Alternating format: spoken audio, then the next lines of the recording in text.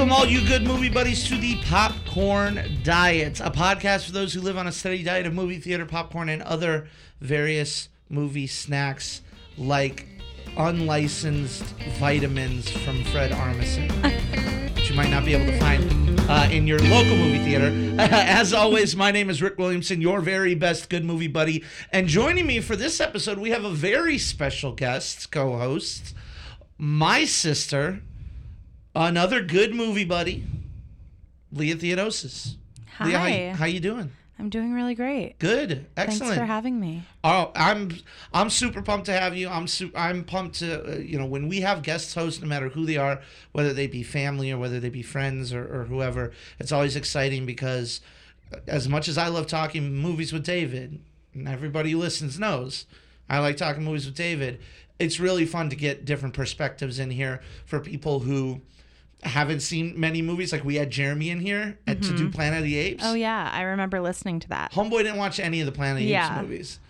You were coming in to talk about rivalry movies. Yes. You're bringing a very specific Absolutely. very specific angle there.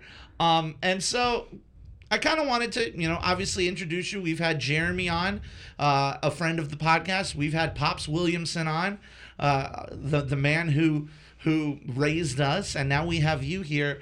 I just kind of wanted to introduce people to our weird relationship. It's unique. Don't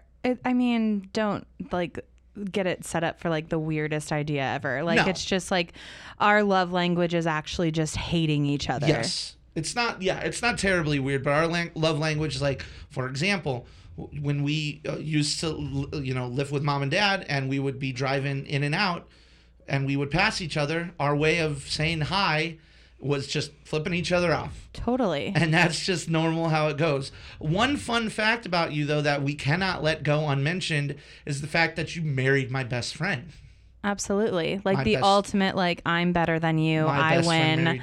I've been chosen for life. Literally, you were a freshman. I was a senior. You started bitching about how you wanted to hang out with my friends. I hated it because I spent 4 years in high school cultivating those friends. Those are my friends. And then you came in and you are literally now better friends with fucking all of them, including my very best friend. I don't know if it was necessarily so much me being like, I will be better friends with your friends. Just watch. It was more of just like, we have a lot of similar interests and likes. And so naturally, we're drawn to the same type of people. We both were in like theater, which is where we both met one of our shared best friends in our life. Yep. And so it just makes sense. Like you like the same people and personalities that right. I'm drawn to. Well, I mean, that's a great point. Like we've always been raised on a bit to be in the vein of being a bit dramatic.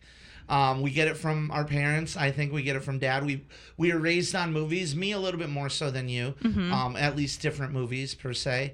But movies have always been, and being kind of outgoing and being theatrical. Totally. Have always been kind of in our lineage, in our blood, absolutely, so to speak. Yeah. And so that's really, so like I said, it's really exciting to have you here. Something that I try to do, we didn't really do with Dad, but what I try to do is I want to know, I want people to know a little bit more about you, like what your favorite movies are. So like if you could just like rattle off, give me an idea, give the people an idea where you're coming from a movie standpoint. What are some of your favorite movies? And remember, there's no judgment here. Your favorite movie could be Clueless. It could be fucking My Little Pony for all I care. There's a no judgment zone here. Awesome. Well, honestly, currently my favorite film is definitely La La Land. I mean, I literally sobbed when it did not win Best Picture. Not only did it not win, it won and then it won and then it was taken away, and I literally was sobbing. Granted, I had a few too many drinks that night, but I was sobbing. It's a brilliant film. I love it so much. With that being said, I'm just a big musical theater fan anyways. So I love Little Shop of Horrors. I love Chicago. Those are two of my favorite Broadway inspired films. And I'm a big fan of Disney, so I love WALL-E and Up. I love the classics like Peter Pan and The Little Mermaid. So anything, I guess, with some sort of music in it that just kind of really like paints the picture of what you're watching, I'm a big fan of. And then I do love Clueless, and I love like those 90s pop culture films that you just like will never forget about, Right. and they're just iconic. They managed to capture perfectly the moment of that they existed in the 90s. Totally. Like you look at something like Get Over It. Oh my God. That is just the most 90s. Okay, so I guess like if I could like shrink that like category smaller, it would be like high school drama, like 90s films, like Get Perfect. Over It, Drive Me Crazy, 10 Things I Hate 10 About Things You. I Hate About You. Like I just love high school movies, like Mean Girls, love it. Clueless, love it. Love it. High School Musical, music and high school drama combined. Wow, two of my favorite things in one film. I could not be happier. So those are pretty much my interests. I really don't like scary movies. Not a big fan of them at all. I saw It recently. Ooh. And I gotta say, I like kind of want to go see it again. It's good. It's really good, isn't it? It's pretty good. I went into it thinking like, okay, this is not going to be scary. Basically just like pumping myself up to be okay with whatever happens. Right. And thinking, okay, it's just like Goonies or it's just like this, thinking it's going to be fine. And there were parts where I was literally closing my eyes because I'm such a baby. But at the end of the film, I was like, I kind of want to see it again now that I know what to expect. Right. I want to be able to go in and like watch all of it and not be a little baby about it. Right. Well, So- I'm most definitely willing to go back and see it with you. Awesome. I love that you brought up the high school drama movies because that sort of is the main focus of the episode today is rivalries. You and I literally were just an hour, less than an hour ago, watching Battle of the Sexes, the story of Billie Jean King versus Bobby Riggs, starring Emma Stone and Steve Carell. And that movie is marketed as the story of this big rivalry between these two people. And so before we get into the movie and whether or not that marketing was accurate or not, I kind of want to approach rivalries and talk about them a little bit because rivalries in film are what drive films most of the time. They are one of the most frequently used dramatic motivators in a movie. You know, sometimes it's there's a bomb on a bus and other times it's I love jazz, but a lot of the time it's just I want to beat this other person. Yeah. That's most movies. And rivalry movies span they run the gamut of what type of rivalry that we're talking about, whether it be sibling rivalry, which we'll start out with, or whether it be sports rivalry or a gender-based rivalry, man versus woman, whatever. There's all different types, and some of them are a little bit more focused on that rivalry, and others not so much. It's not a huge part of it. But we before we did this, before we went and saw the movie, I wanted to put together just a few lists just to kind of reiterate what I meant when we're talking about rivalries and how it really drives filmmaking and basically the conflict of movies. Because when you're making a movie, most of the time, what is the conflict? And rivalries are the easiest one. So we started with sibling rivalries, and I wanted us to pick 5 that we could, from movies just based on sibling rivalry, whether it was the main plot point of the movie or not. So I picked 5 where they might not have been the main plot points of the movie, some of which they certainly are, but I picked 5 that I really liked. So I'll start with my 5 and then we'll go with your 5. Cool. All right. So in no particular order, I have Ron Burgundy and Wes Mantooth in Anchorman, which is a rivalry that we didn't even know was a sibling rivalry until the end of the film. Pretty much great. Will Ferrell, Vince Vaughn, I hate you, Ron Burgundy. Dorothy Mantooth is a saint. It's a very quotable rivalry between siblings there. I also have The Lion King. Oh. Which is between so rough. Mufasa and Scar, that is a sibling rivalry that ended terribly, and it's a Disney film, and out of all the movies that I have listed here, it is the most tragic out of all of them by far. But the classic case of one brother has power, the other brother wants power. Like, it goes all the way back to Shakespeare. The Lion King is basically Hamlet anyways. And then I have the Ocean's movies, which are not by any means fueled by sibling rivalry, but they have the Malloy brothers, Virgil and Turk Malloy, played by Scott Conn and Casey Affleck, who, I don't know if you know this, but that was originally going to be Matt Damon and Ben Affleck. And then Mark Wahlberg was going to play Matt Damon's role.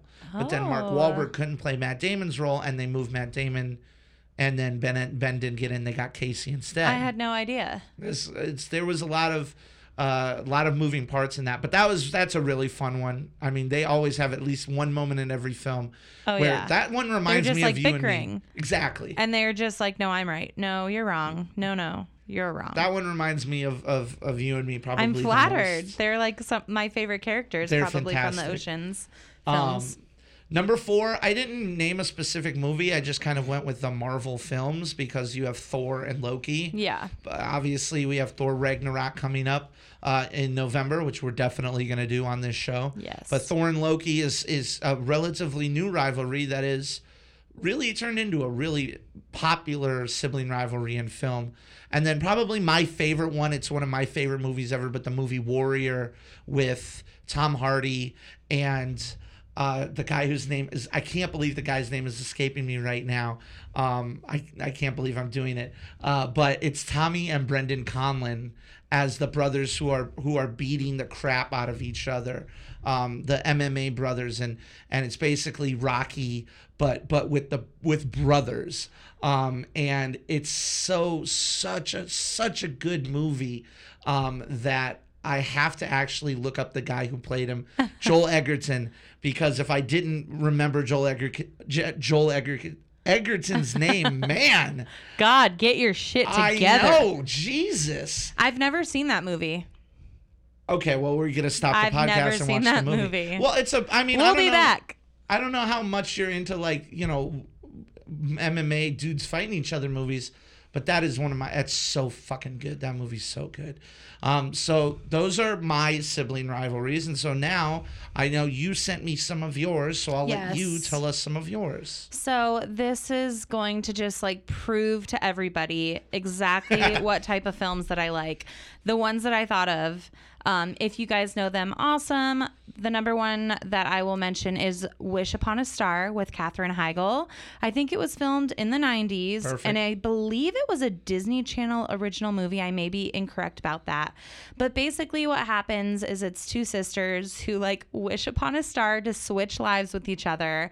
And the whole beginning of when they do switch lives and like switch bodies pretty much, they are just like terrorizing each other. Like they're embarrassing themselves because they're in their sibling's body. And it's just so funny. And again, it's set in high school, so I love it. Another one also set in high school and is also a musical. I told you, yeah. Is Teen Witch. If anybody has seen Teen Witch, you know that the main girl, she has a brother who's just like a piece of shit. He's a pain in the ass, and he's just like making fun of her all the time for being like a loser, even though she's not a loser. Long story short, she literally makes a voodoo doll of her brother. Or no, that's of the principal. She turns her brother into a dog. So she makes a voodoo doll of her principal, but she's like so annoyed with her brother that she turns him into a dog. So I always kind of like loved that rivalry because it reminded me of you and I, actually. Oh, great. Because they just like love to like bicker at each other and just like get on each other's nerves. He's just such an asshole. It's important to note that oftentimes our bickering just generally turns to physical. Like you punch me. Usually it winds up with you punching me and then me chasing you. We just like literally don't talk because sometimes when Ricky's talking, I just want to like slap him in his face. Like looking at him right now, I think like if I could just reach over and slap him in his face, I would love it. Fortunately, I have a microphone in front because he's of my just face. like Sometimes, you know. I have one of those faces. Exactly. It's the face. All right. Moving on. Another one. I didn't know if it qualified, but I thought like the whole plot of this movie was based off of like sibling hatred. The Labyrinth. Okay. Also an older film. Also musical. But the whole film is basically set because the older sister is just like, I wish you never existed to her baby brother. I mean, admittedly, babies suck. Like, I was at dinner before the movie tonight, and there was a family sitting next to me, and they had a little baby, and that baby went from 0 to 100, like, at the drop of a hat. Like, it'd just be eating, and then all of a sudden it would be like, ah! Like, oh my God. And I'm like, I hate babies. I realize I hate babies. It's not their fault. Stupid little humans. They're like a level 1 human. But yes, I count that. I consider so I think that one count. would qualify. So like in that film, she's literally, I wish you never existed, and boom, like the baby disappears. David Bowie and his bulge, his freaking bulge shows up with like the craziest mullet, glitter, crazy eyeliner, and he's just like, come on, Sarah. And they go on this crazy journey for her to basically get her baby brother back. Yep. And then another one, which isn't technically siblings, but it's Bride Wars. And it's a story of two girl best friends, and they basically grew up together. They were essentially sisters, and they plan their wedding on the same day. And so they just go through the process of destroying each other. And it's actually really sad. Like, I think the first time I watched it, I was like, this is so sad. Like, why can't one of them just like be a nice friend and step down? It like made me really sad for them. So that is one that I kind of meshed up there with siblings, because their like relationship, they were basically like sisters. You wouldn't be a Williamson, even though you're at Theodosis now. But you wouldn't be a Williamson if you didn't kind of twist the rules a little bit on our list making on this podcast. Exactly.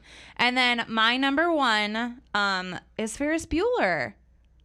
Of course. Jeannie and Ferris. Absolutely. Like That's the number one sibling rivalry film that I could think of.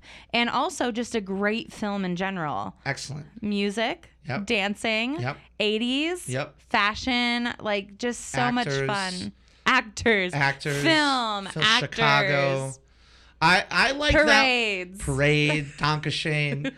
I like that one a lot too, because they spend the whole movie. She spends the whole movie trying to like destroy him. Yeah. But then at the very end, when it really counts, she backs him up. Totally. Because it's on her terms. Right. Exactly. She doesn't want anybody else to get that satisfaction of like, he got screwed over because of this guy. She's like, if I'm not like getting him in trouble, or if I'm not doing this, nobody gets to. That's my brother. Yep. And I love that. And I actually, again, that's one that I'm like, I feel like I can relate to that one with you, because it's like, if anybody says anything about you or tries to do anything, I'm like, don't you fucking say that. That's my brother.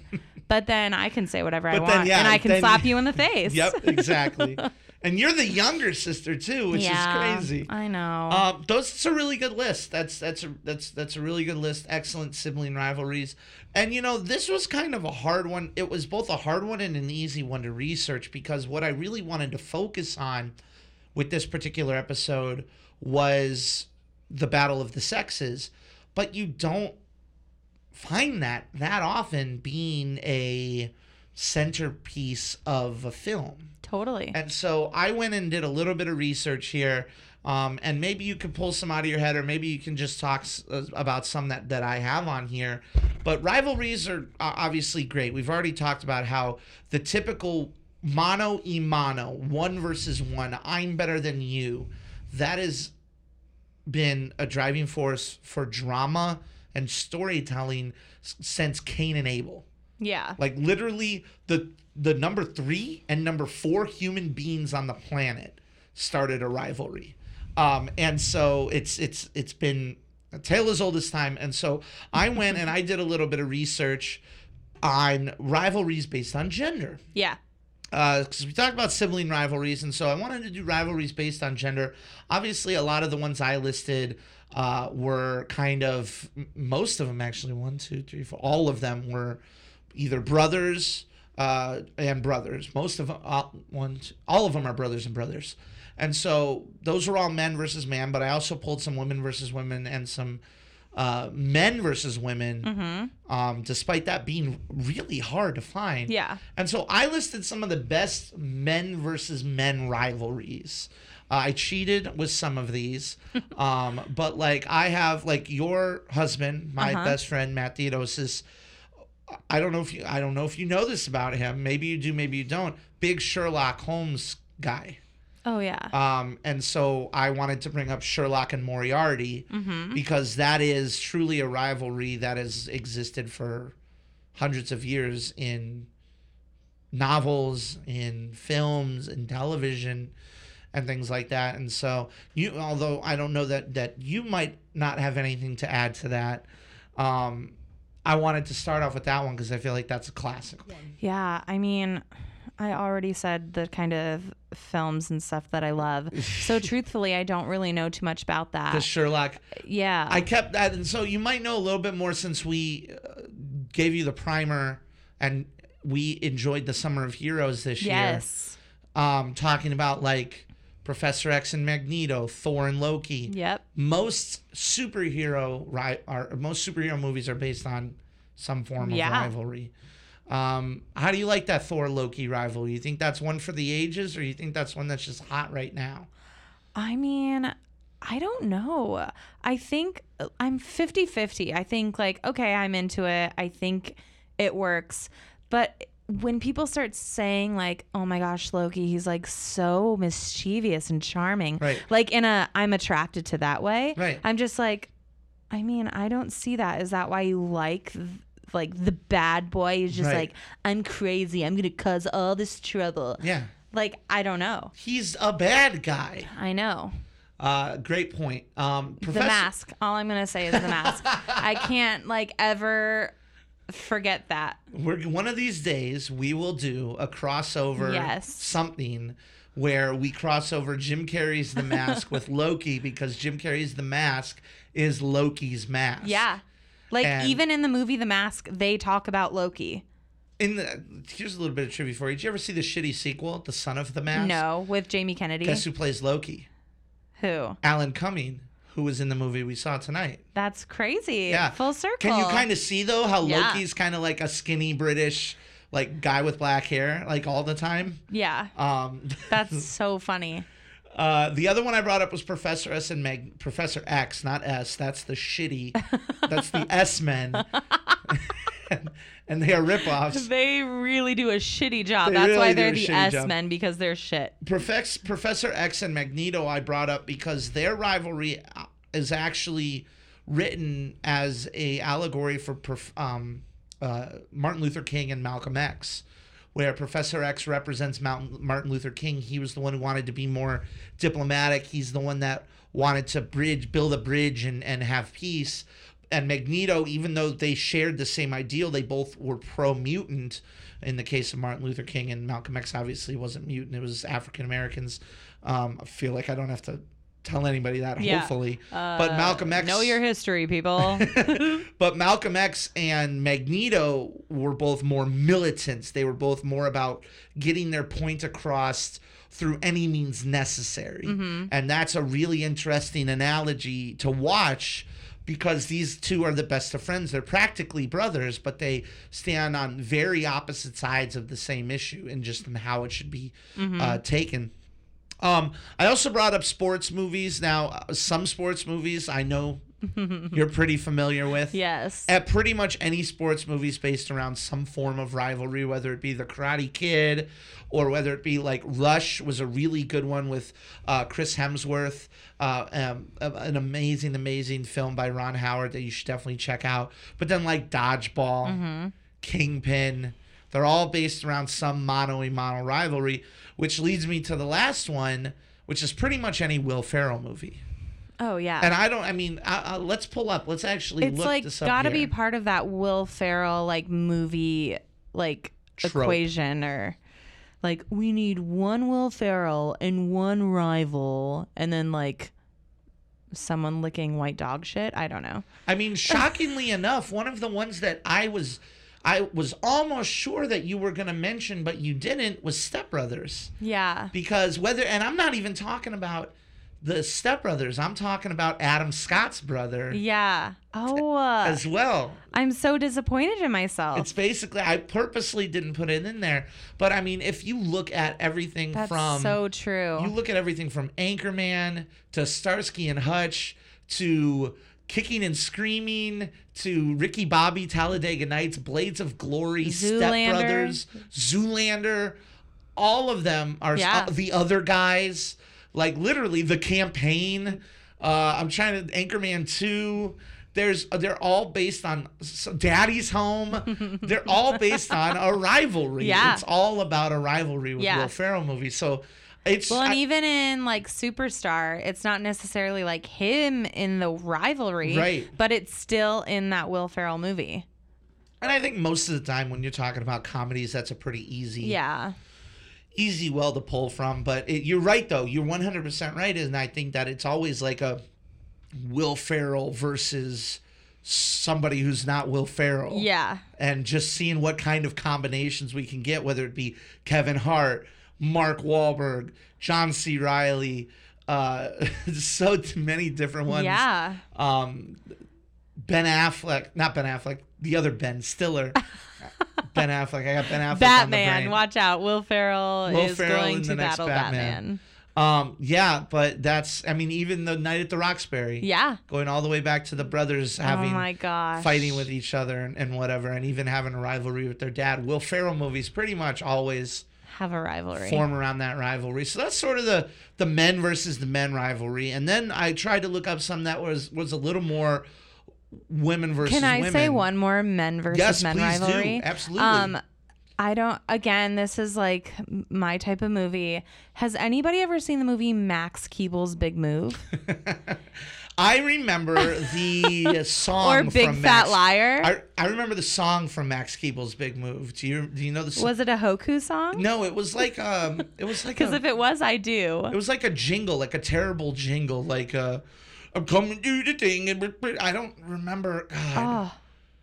I'm going to have to look it up, but okay, yes. I don't remember that. But that's a great one. Mm-hmm. It's basically like student versus principal. And there's a part in it where he's just like, I'm big and you're small. And he's just like so mean to this student. It makes me scared to ever think about having a child. Right. Like, I'm like, is my principal just going to be so mean to my child?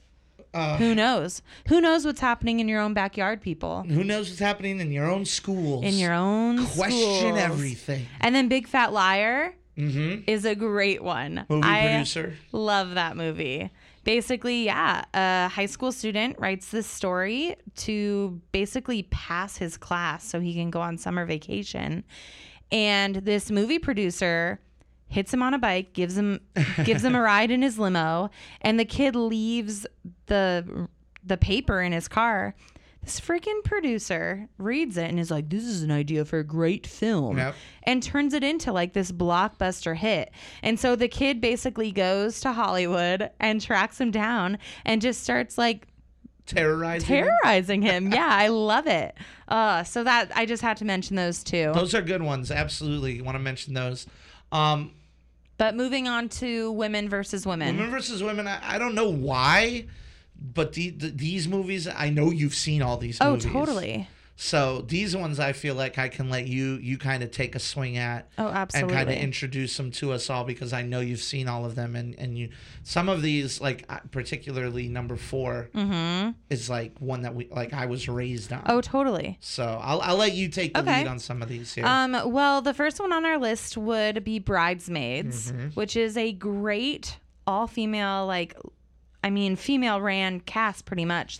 All the leads in that film are females. And I think it was maybe one of Kristen Wiig's first big breakouts from after she got off of SNL. That's a starring role for sure. Yeah.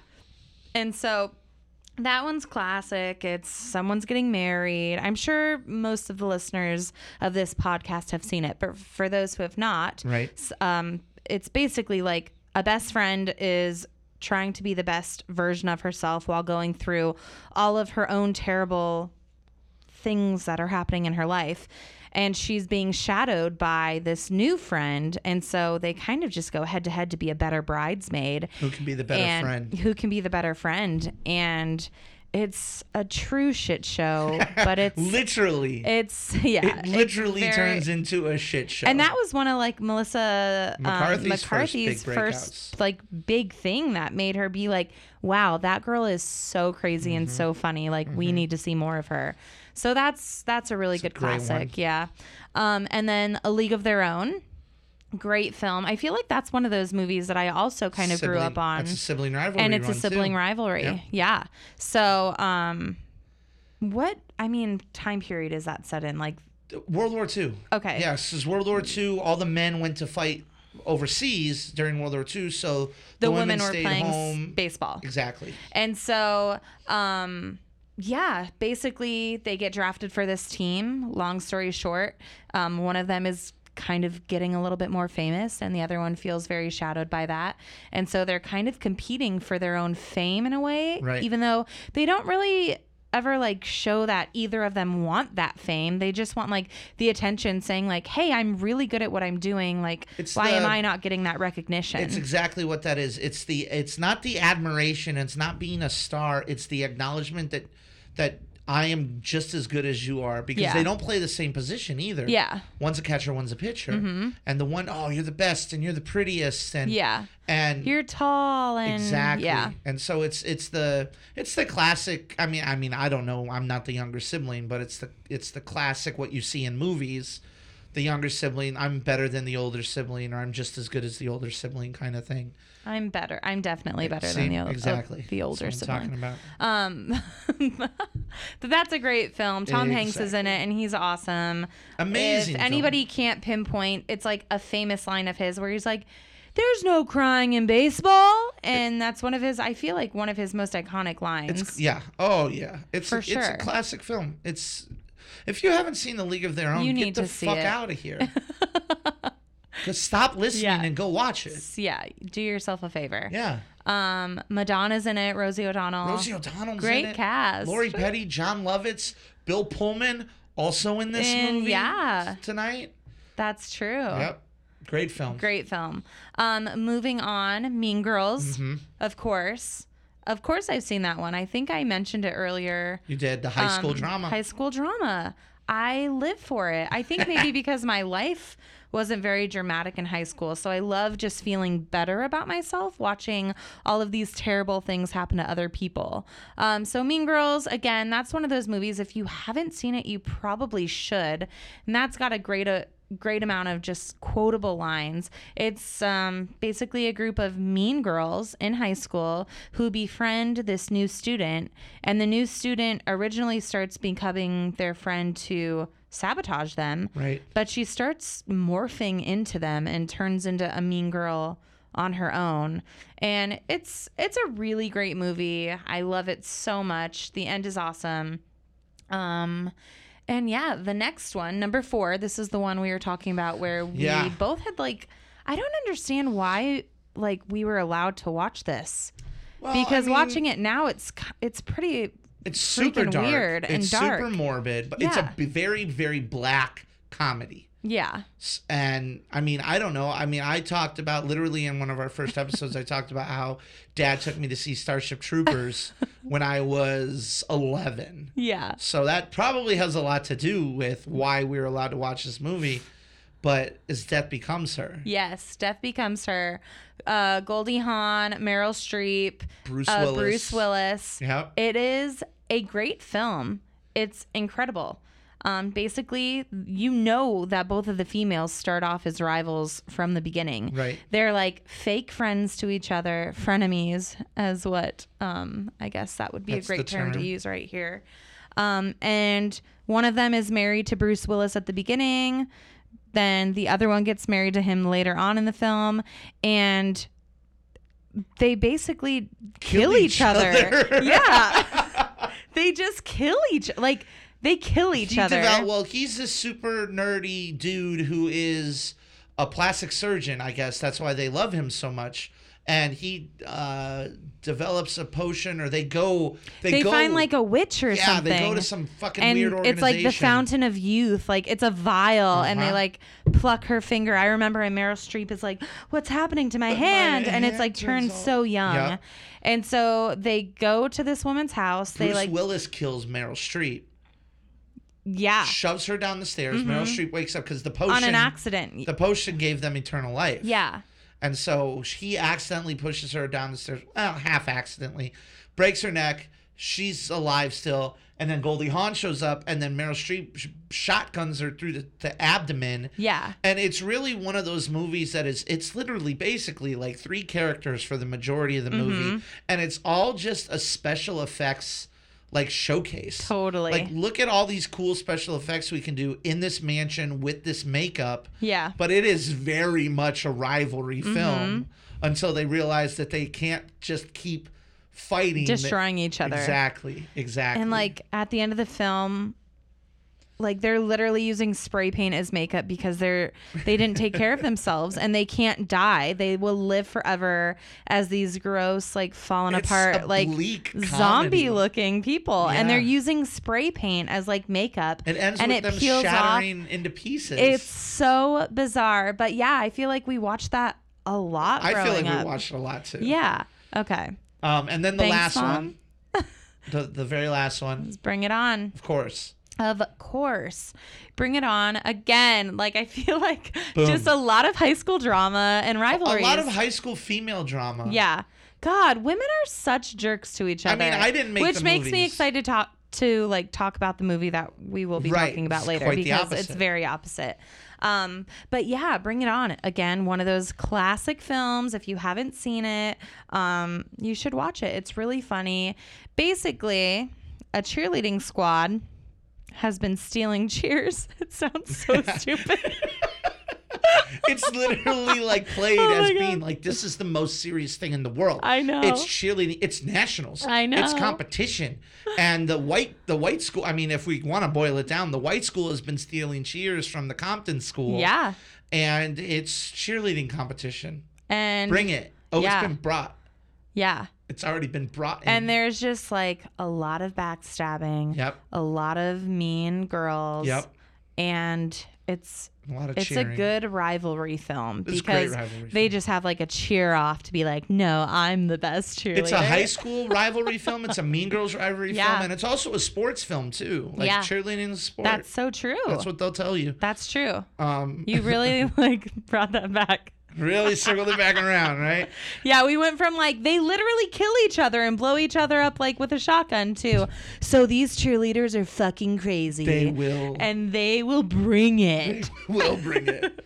And so lastly, and we don't have to talk about these in any super great detail, but the last one I want to mention is obviously Men versus Women, Battle of the Sexes. Yeah. And there really isn't many films where this is the central theme of the film. Yeah. It was kind of hard to pull. I didn't even get 5. Yeah. Because there are films where like a man fights a woman, like Kingsman. Like the woman is the henchman with the razor legs, and they fight, but it's not really the main cornerstone. Storyline of it all. Exactly, of the film. So obviously Batman versus any of his female villains, Catwoman, Poison Ivy, Harley Quinn, one of the most popular kind of battle of the sexes type sort of equations.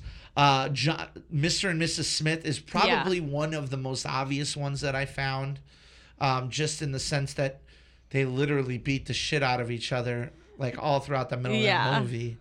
And then we have Haywire, which I know is a movie you haven't seen. I haven't. It's got MMA star Gia Carano in it, where she's a secret agent, and Ewan McGregor is her ex-boyfriend and like betrays her, and so she literally fucking fights and kills like Ewan McGregor, Michael Fassbender, Channing Tatum, like all these big name stars. Spoilers if you haven't seen that. No one saw it. It was like $9 million. No one saw it. It's a great movie though. You should check it out. Okay. But then going back around to Will Ferrell again, Ron Burgundy versus Veronica Corningstone. Like that is probably one of the best, most recent examples of the battle of the sexes. Yeah, I would agree. they just beat the hell out of They each other. do, yeah. And it's like what first started off is like they like were supportive and happy, and then it turned out like, oh, Ron Burgundy actually is not like wanting to be an equal with Veronica at the beginning of the movie, and she's just like, this will not do. And they just like go after each other pretty much. And it's like, no, I'm better. No, I'm better.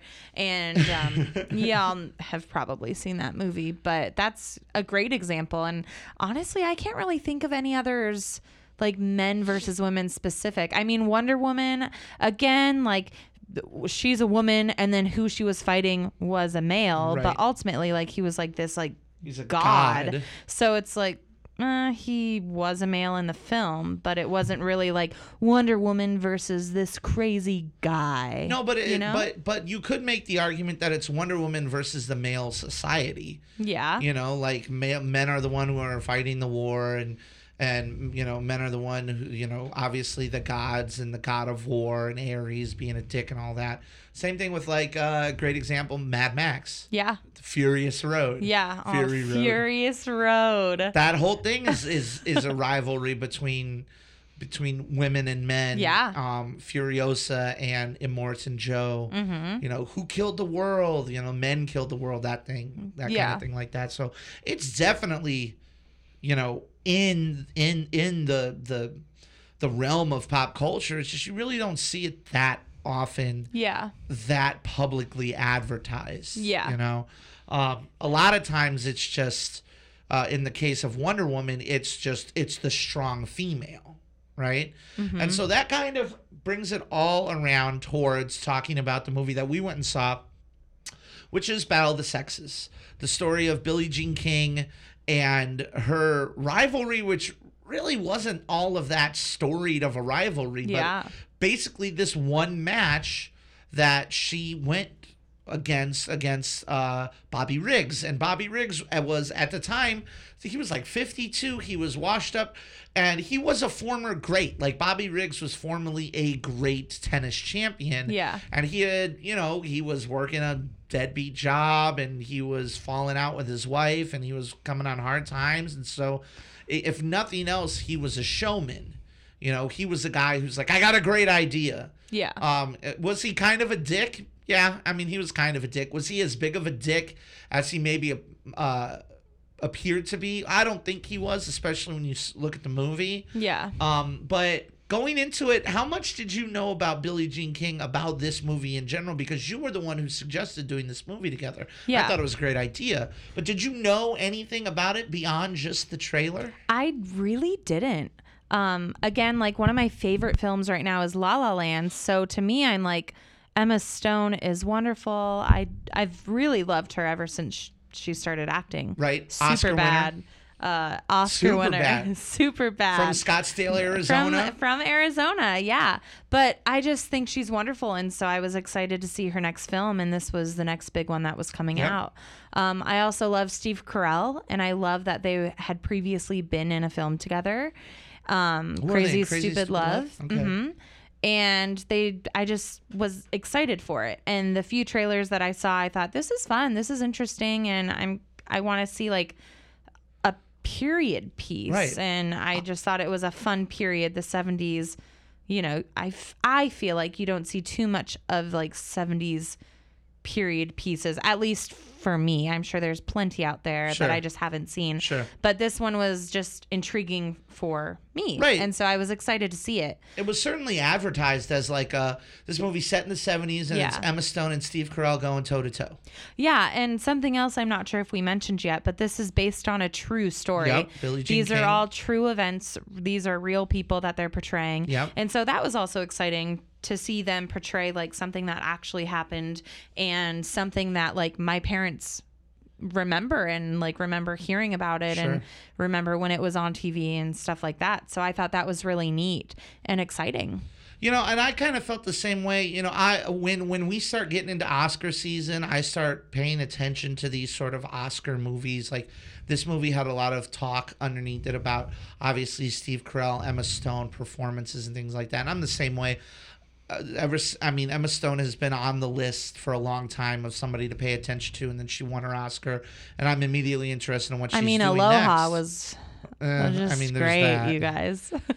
Where she played a half Asian person. We're not even going to get into it. Emma, it's not your fault. It's not your fault, It's not Emma. your fault, Emma. It's If you're okay. listening, we understand. But I went into this movie expecting that same thing. Now, I will say that, I really enjoyed their two performances. Yeah. Before anything else, like, this movie is about the performances of Emma Stone and Steve Carell.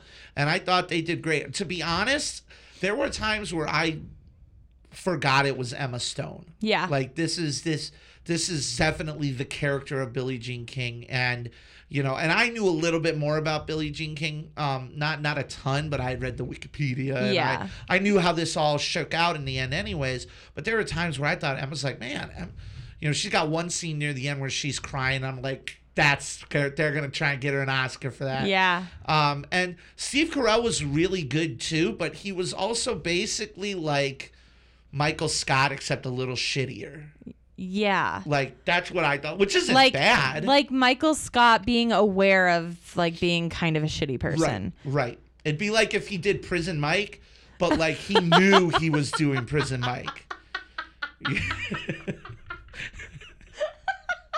You know what I mean?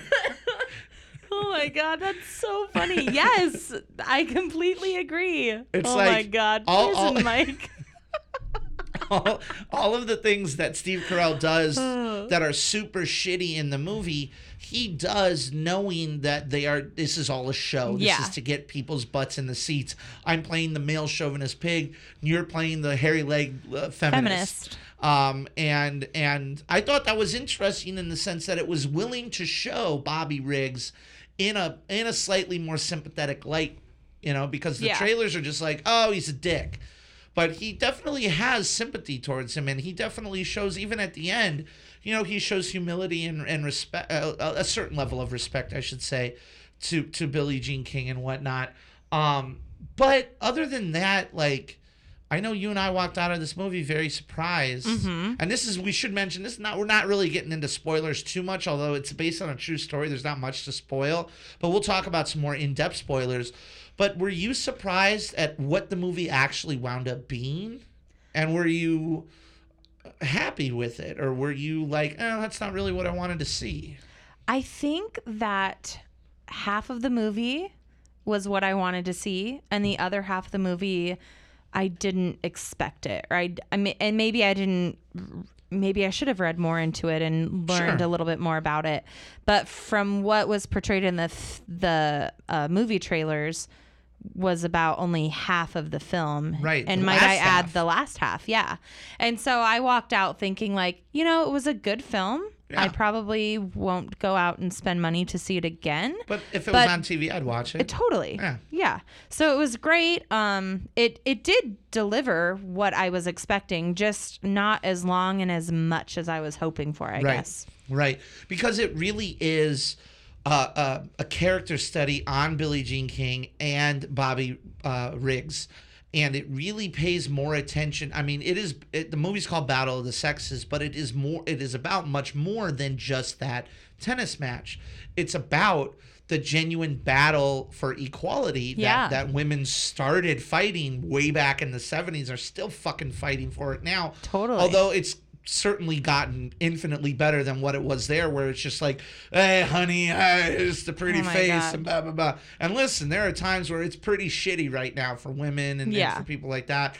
But I like to think that we've made a pretty large amount of progress since then. Yeah. I mean, fuck, you're your own business owner, which is super impressive. Thank you. But yeah, there is a lot more about Billie Jean King and a lot more about her sexuality and how that kind of is developing, and a lot more about her relationships and whatnot. And same thing with Bobby Riggs, his relationship with his family and his relationship to his friends, that I wasn't really expecting. And I don't know that there was necessarily better or worse. I certainly like the second half of the film more, because I really feel like its energy picked up. Yeah. It really felt, once she decided, like, all right, I'm gonna fucking do this. Yeah. You could feel the energy pick up. And the rest of it is just kind of felt like it was just kind of cheesy, and it felt like it was falling into some typical stereotypes. There was a lot of, like, love story at the beginning, which is fine. And I think that's important for, like, the character development. And you can see, like, how how Billie Jean is feeling and what she was feeling for certain people in the film. But I didn't go into this movie looking for a love story. Right. And so the beginning, exactly like you said, I was pretty bored, and I was actually just like, okay, I'm ready for like, let's play some fucking tennis. Totally. I'm ready for this like rivalry and like what was sold to me in the trailer to get started. And exactly like you said, when it did get started, it was like, I did feel that energy pick up, and I was like way more invested. And that's not like putting down the love story and everything that was portrayed in the beginning of the film. Although I will put down a character when we get into spoilers. Yeah, we'll get to that. It was just more of like, that wasn't the film I signed up, or not signed up, but that is not the film that I went in to go see. So I wasn't expecting that like love story. Also, like going to see like any film with your brother, if there's like romantic parts, it's just like, okay. No, it was fucking like weird. I'm just like, let's like get out of this and like go to the next. So we both went into it thinking it's going to be like this crazy sports game, not crazy sports game, but it's going to be this tennis rivalry, and we're going to see how they like deal with each other and the character development in that aspect specifically. But it got a lot more personal for both of them. Meanwhile, at the 30-minute mark, Billie Jean realizes she likes women, and her and another girl start undressing each other. And I'm sitting there in a theater with my sister like, this is fucking weird. Can we please move the fuck on? Oh my god! Like, it's not that it's not good or bad or anything like that, but yeah, it certainly caught me by surprise. So the last I wouldn't want to see that with like my parents. Right? Exactly. Like, you know, it's just but those that's things just where the I'm relationship like, we have. I know that there are other people who have different relationships with different people who whatever. Not our family. We're dumb. We don't need any. We hate when people undress each other. Yeah. Yeah.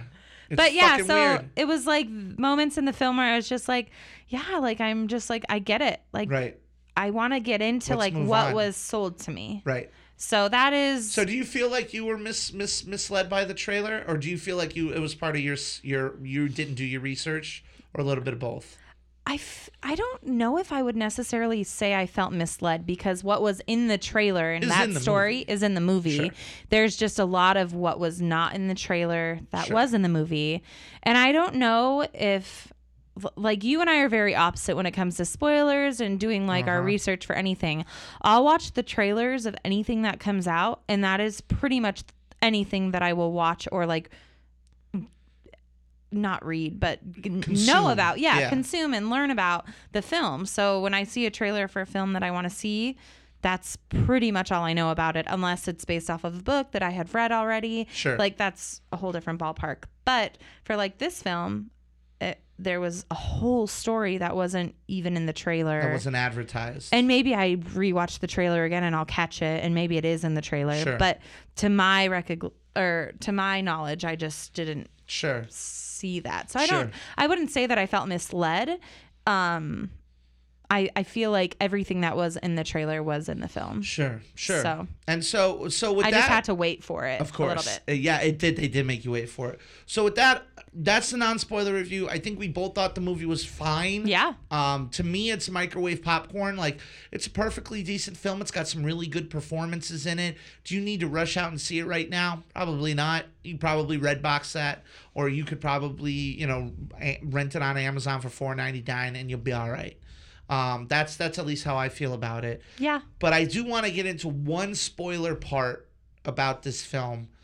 And you and I had a conversation about it, but it's the character of Marilyn.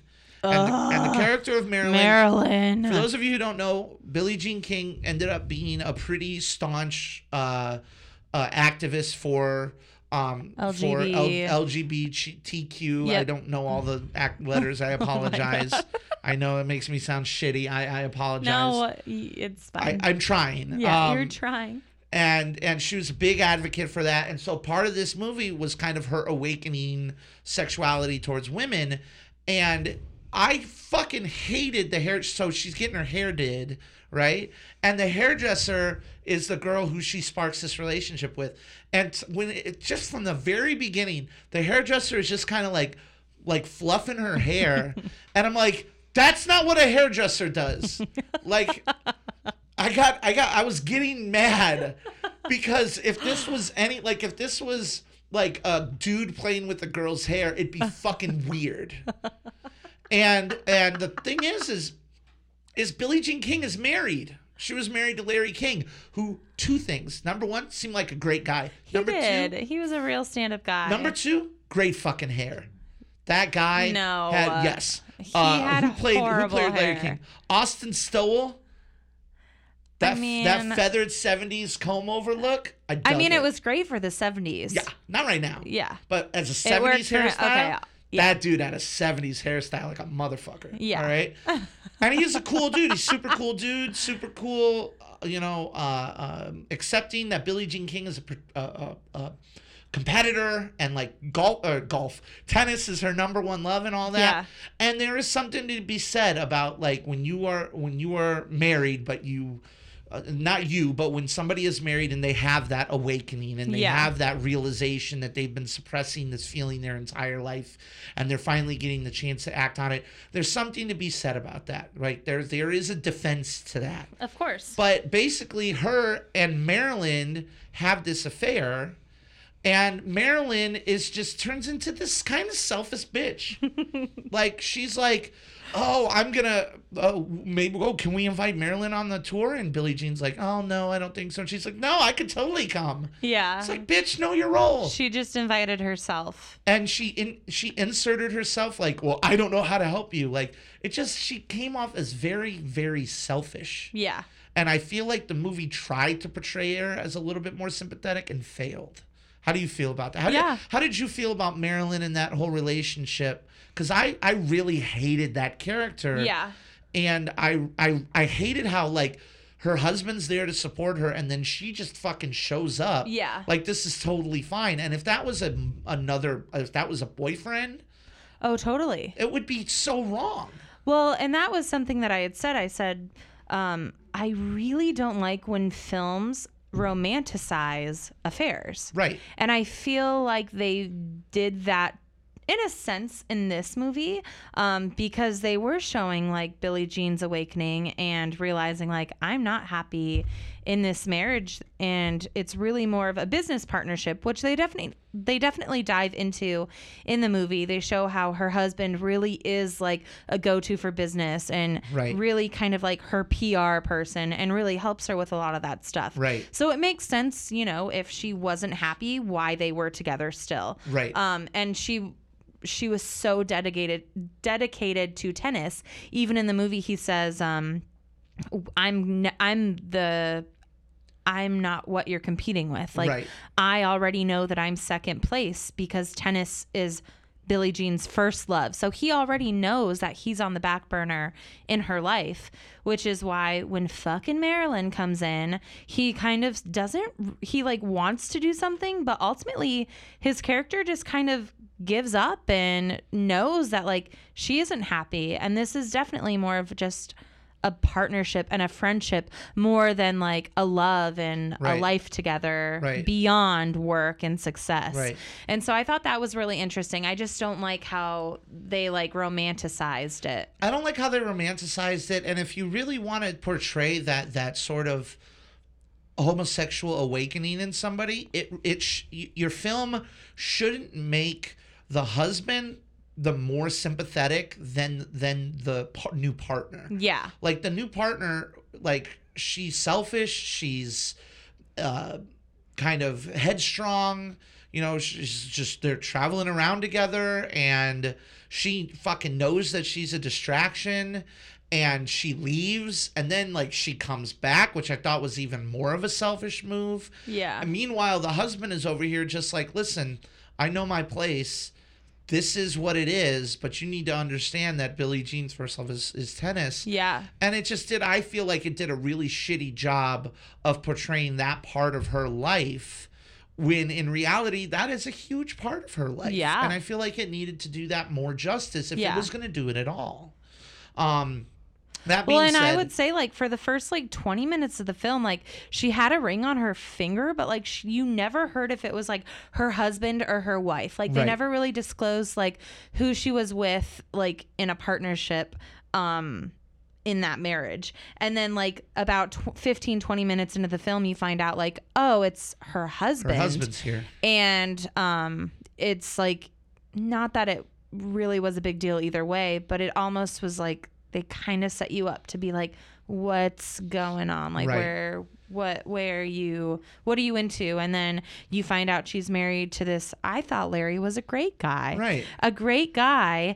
And she has feelings for another woman. And to be like looking at it from another perspective, if she's dealing with those emotions and she's been afraid to come out, and granted that's in the 70s, so you and I really have no idea of like what that would ever be like. Well, I mean, and even today, now, exactly, we wouldn't know. Like, you're married, you're straight, I'm straight, and single as but I fuck. mean, like even the realization of those feelings, I'm saying we wouldn't like have any clue. We would have no clue. Right. Today it's a lot easier. There's still a very long fight. I hope it's not a long fight for those who are dealing with that, and everybody can get married to whomever they want. Sure. But in the 70s, like, I can only imagine how much more difficult that would have been for her to be feeling like, maybe I'm into women, but like, no, like that cannot be like my, even in the film, she says, what will my parents think? What will like everyone think? Especially when you're a public figure. Like, if you're Alan Cummings' character, who's just like a fucking fashion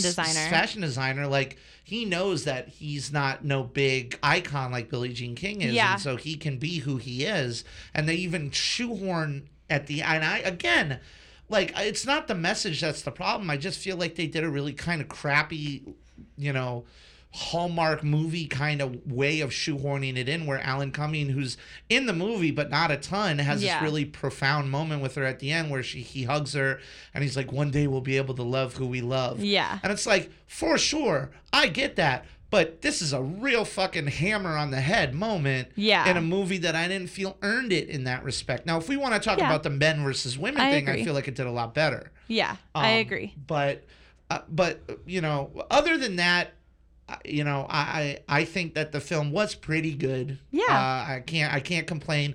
My last question to you before we wrap it up, and before I want to make sure I give you an opportunity to plug anything, if you have anything to plug, because we want to plug your business and tell people about it. But my last question to you is, do you think that we're going to get any type of awards love for this movie? I think Emma has the best chance of anything, but what do you think? I would say out of everybody, Emma definitely has the best chance. She carries that movie. She's definitely the lead in that film. She did really great. And again, I don't know if this is because I just really have always admired her and thought she's a great actress. But there is this scene at the end where she's just sitting in the locker room happily crying, and she like really like you can just feel like the tension like rolling off her shoulders in the scene, and I thought she acted really beautifully in the entire film. So potentially I guess it just depends on what else is coming out and who the other contenders would be. Well, we've had two big strong movies with the young Oscar-winning actresses. We had Mother with Jennifer Lawrence, and we had this with Emma Stone, that we're anchored by very, very strong performances by those lead actresses, but the movies themselves kind of fluttered a little bit. So it'll be interesting to see. Yeah. But before we go, I want to ask, obviously, I mentioned it already, you own your own business. I want to give you an opportunity to plug it. Tell people about what you do, where they can learn more, what they can follow you on. Cool. So my husband and I, Ricky's best friend. My best friend. We have 3 different companies, actually. So our first main company is called Tremaine Ranch, and we do weddings and events. So we do custom builds for them. We do rental and decor rentals, tableware, all kinds of fun stuff. And then we also do the Ivy event, and the Ivy event is basically a community event for creative entrepreneurs. We when we first started getting into being business owners, I guess, we tried to network and go to networking events, and we just really had a terrible time at them, and we didn't really like them, and we never felt very welcome, because a lot of the networking events, at least the ones we went to, were older people, a little bit more established, and a little bit more reserved, I'm assuming, to seeing younger business owners come in and thinking like, oh, it's so easy. Sure. And I felt like that when we had gone to those events, and I just didn't like it. So I had this crazy idea of creating a networking event that we don't like to say networking event about. And we just Social basically gathering. have a fun happy hour, Yeah. and people buy tickets to attend, and they get food and drinks and get to meet all of these really great creative entrepreneurs, artists, photographers. This can be anybody, like bloggers in Phoenix, really anywhere. If you're in town, we would love to have you. I emceed the last one. Yeah, Ricky did. He did a great job. He always does our raffle for them. Thank you. So those are really fun. And again, that's called the Ivy event. And then our last thing that we are rolling out in November is called Row House 25. And this is a small desert boutique accommodation in Florence, Arizona. So it's a 1890 old row house that has been flipped into a 2-suite Airbnb. And so we're super excited for this. There's nothing else like it. There's no nice accommodations around it. So anybody who's going to visit that city, or even driving around the desert and looking for a great place to stay. Because people do like wedding events out there. Totally. Like it's a great, like desert's a super popular desert themed and all that kind of stuff. And Florence is a hell of a place to do it, but there's no nice place to be there.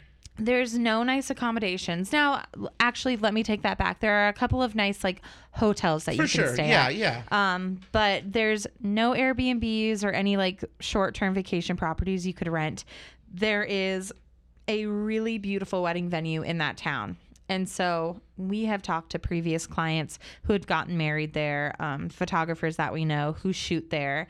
And the common bummer about this venue is just there's nowhere nice for like the bride to get ready with her bridesmaids, or the bride and groom, or bride and groom and groom to like leave the venue and stay somewhere nice. There's nothing like it. They either have to like drive all the way back to Phoenix or stay in the same Marriott or Courtyard style resort, not even a resort, just a small Holiday Inn style hotel where all of their other guests may be staying as well. So we're basically taking this idea to see how it works out. But so far we've gotten really great feedback, and a lot of people are very excited for it. And so we're excited to see that play out. And what was the name of that again? That is Row House 25. Row House 25. Well, Leah, thank you so much for doing this. Yeah. That was super cool. It was super fun.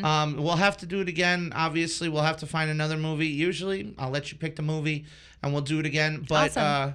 But again, thanks so much for being a part of this. Again, you can follow Tremaine Ranch. You can look up the Ivy event. You can look up Row House 25, Instagram, Facebook. You're on all of those. On all of it. All of those. And as usual, you can follow The Popcorn Diet on Facebook, on Twitter, on Instagram, at The Popcorn Diet. And please, please always do us a favor. Tell your friends, tell your family, tell your kids, tell your wife, wherever you're listening, SoundCloud, iTunes, Google Play, or Stitcher. Like, rate, subscribe, share us. We want to build the Popcorn Diet community into something big and great. And by having these guest hosts, we really, really love it. So again, thanks. For my sister, Leah Theodosis, thank you so much for being here. I am Rick Williamson, your very best movie buddy, and we'll see you next time at the movies on a Popcorn Diet. Adios.